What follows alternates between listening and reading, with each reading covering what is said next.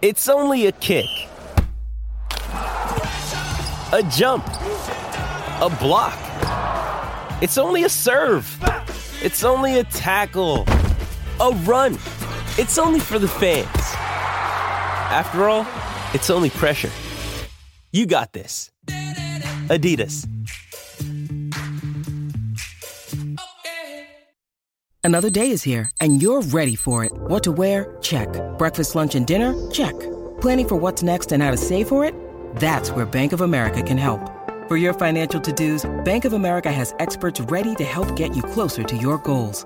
Get started at one of our local financial centers or 24/7 in our mobile banking app. Find a location near you at bankofamerica.com/talktous. What would you like the power to do? Mobile banking requires downloading the app and is only available for select devices. Message and data rates may apply. Bank of America N.A., member FDIC. Games really complement each other. You have one guy that's, really can score in a lot of different ways. Another guy who's setting great screens or handoffs. And then if the ball gets back to him, he can get a bunch of people involved. Certainly at the beginning of the game, that kind of set the tone. But then from there, we lost a lot of physical 50-50 or ball in the air, ball on the floor battles throughout the course of the game. At key moments, when the moments could have been swing moments, they were coming up with those plays. This is BetQL Daily, presented by BetMGM from BetQL.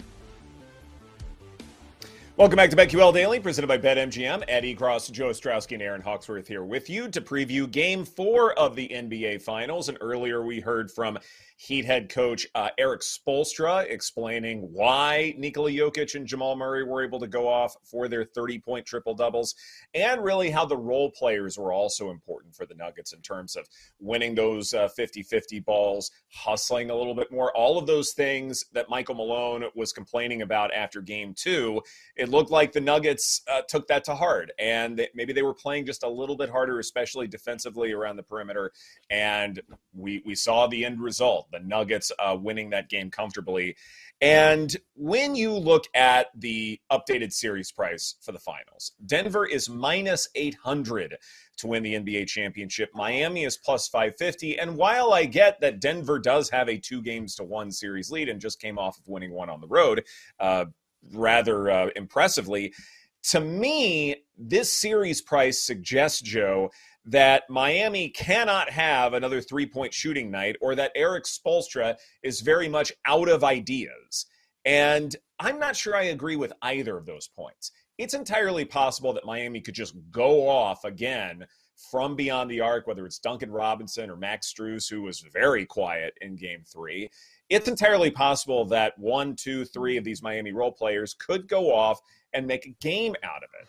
And it's also entirely possible that Coach Spo will come up with something else random involving Kevin Love or Cody Zeller, or it may not matter who it is.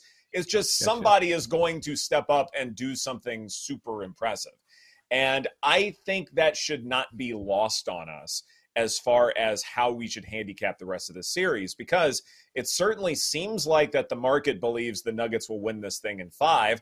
A lot of the pundits are already coming out and saying that this series is over, but I think there are enough things that Miami can do to make this a 6, perhaps even a 7-game series. Do you agree or disagree with that, Joe?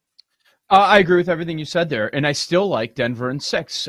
Moving to Miami, I felt that they would split, and probably we got a couple of days to talk about this next game.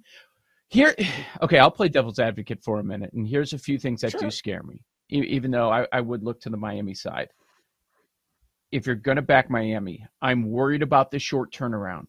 I feel that's more of an advantage for Denver, even though they're on the road. Couple other things. We talked at the start of the show how impressive the two superstars were, and they only made 5 threes in the game. So Denver's going to make more threes than that in this next game. And the Miami offense only had 4 turnovers last night. That is their lowest total of the entire season. That is the fewest amount of turnovers any team has had against the Nuggets all season long. So that's going to adjust a little bit. But I do agree with your premise that there is a move here. There is going to be an adjustment period like we always see with Spoelstra. And do we believe that both games at home, Vincent's going to give you nothing, Strus is going to give you nothing, Duncan Robinson, he didn't play a ton throughout. He made a couple shots at the very end. So, he made 3 threes. Not really. I mean, he did in the box score, but he was no impact in this game. Same thing for Kevin Love, who barely played. Those are the guys that you would think a couple of them are going to come through and have good performances. And it is must win because you go down 3-1 to Jokic, it's over, man. It, like you said, it's only a matter of when it happens, not if it's going to happen. But yeah, no, I agree. There's a move here. Now, I can't make an argument to back Miami for the series, but it still could. This does not mean we always overreact. We've been overreacting for weeks. It's the NBA playoffs. After every win, people just go to the extreme. Like, it's over. It is 2-1, people. It is a two games to one series. Somebody had to win last night, Aaron. Yeah, and the Heat are at home, too. I find it interesting. The spread is at 3. Nuggets lost by 3 in game 2. Some places at 3.5. I wonder, if this will move as we get closer to game 4. I'm probably going to stay away from the spread. I don't know. I don't have a strong feeling. I just think the Nuggets are the better team, and that game 2 loss really motivated them. Now, I don't know in terms of the spread. I mean, I could see this being a close game because the Heat do have their backs up against the wall, but I'm with you, Joe, in terms of thinking that the Nuggets go ahead and win this series. But I think I need a little more time before I just make a decision and bet Nuggets -3 or Heat plus 3.5. I'm not going to bet the spread, but I'll tell you right now, I don't see this changing. I'm going to bet Heat plus 140 tomorrow.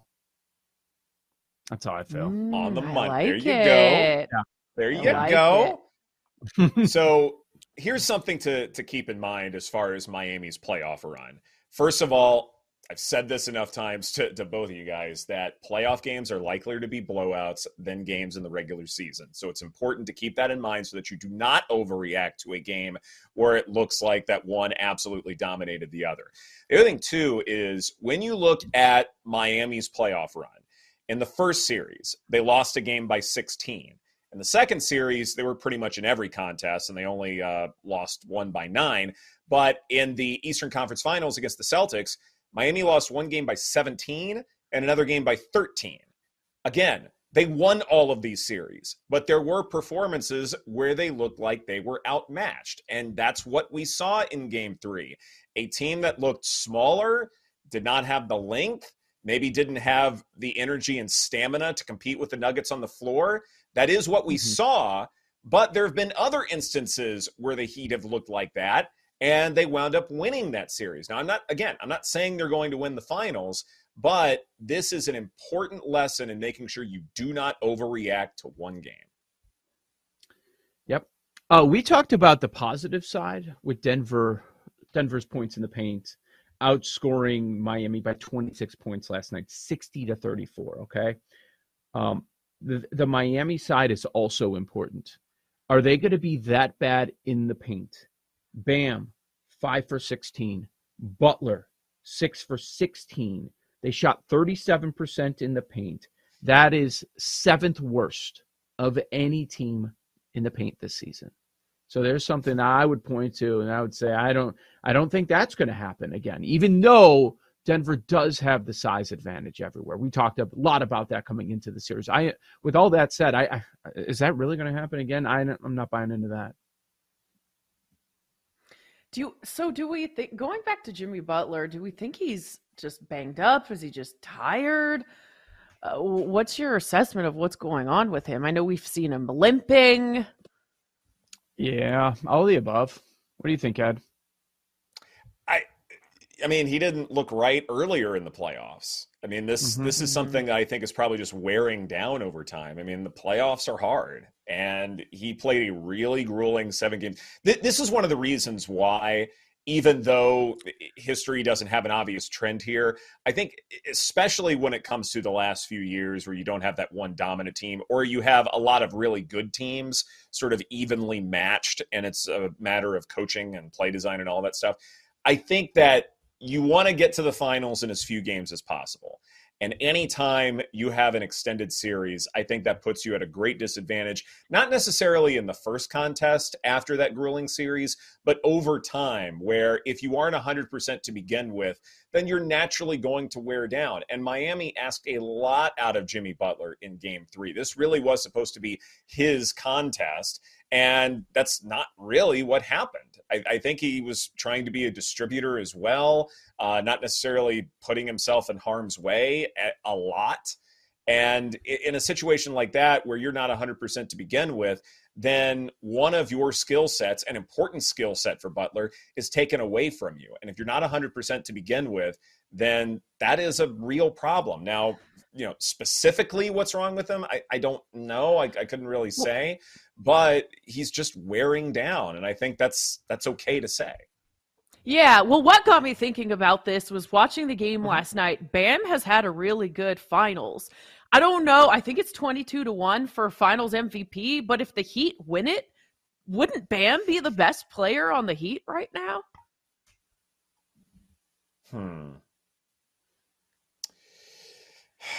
He might. I think there's a difference between is he the best player and is he going to win the award? Because I think those are two different questions when you're dealing with, say, MVP and voting awards and things like that. So let's just say the Heat win the NBA Finals. Who's winning MVP? Is it Jimmy Butler? Because I don't think he's been the best player in this series for the Heat. I'm not sure he has either. I think we're on the same page there. But, I mean, what happened with the Eastern Conference Finals MVP vote? I don't know if Jimmy Butler was the best player in that series. True. Either, Caleb Martin. He wound up winning it. Yeah, exactly. Caleb Martin was, but it didn't matter because Butler perhaps had the better highlight reel. And I mean, it's entirely possible that we could have a similar controversy here because Jokic is a dominant favorite to win Finals MVP. Wow. And yeah, he's been really, really good.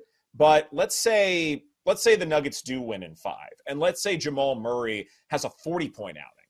Does he win MVP? I'm not sure he does, even in that situation, Joe. No, he does not. He does not. Look at the odds right now. Butler's plus 700, and Bam, after a great start to the series, is plus 1,800. Butler, unless you are telling me Bam outscores Butler, then I'd say, okay, maybe some voters would think more about that. But Butler can't. The conversation piece coming into the series was, if Miami wins, Butler's the MVP, no doubt about it. And whether we like it or not, this is supposed to be but the finals MVP, if we're playing this out, voters are going to think about, this is Jimmy's team. They're going to think about some of those performances earlier on in the series. They're going to give Jimmy Butler the vote because they think it's his team. And, in recent years, we've talked about Bam's inconsistency in the playoffs. That has not been the case here, but that could be held against him in voters' minds.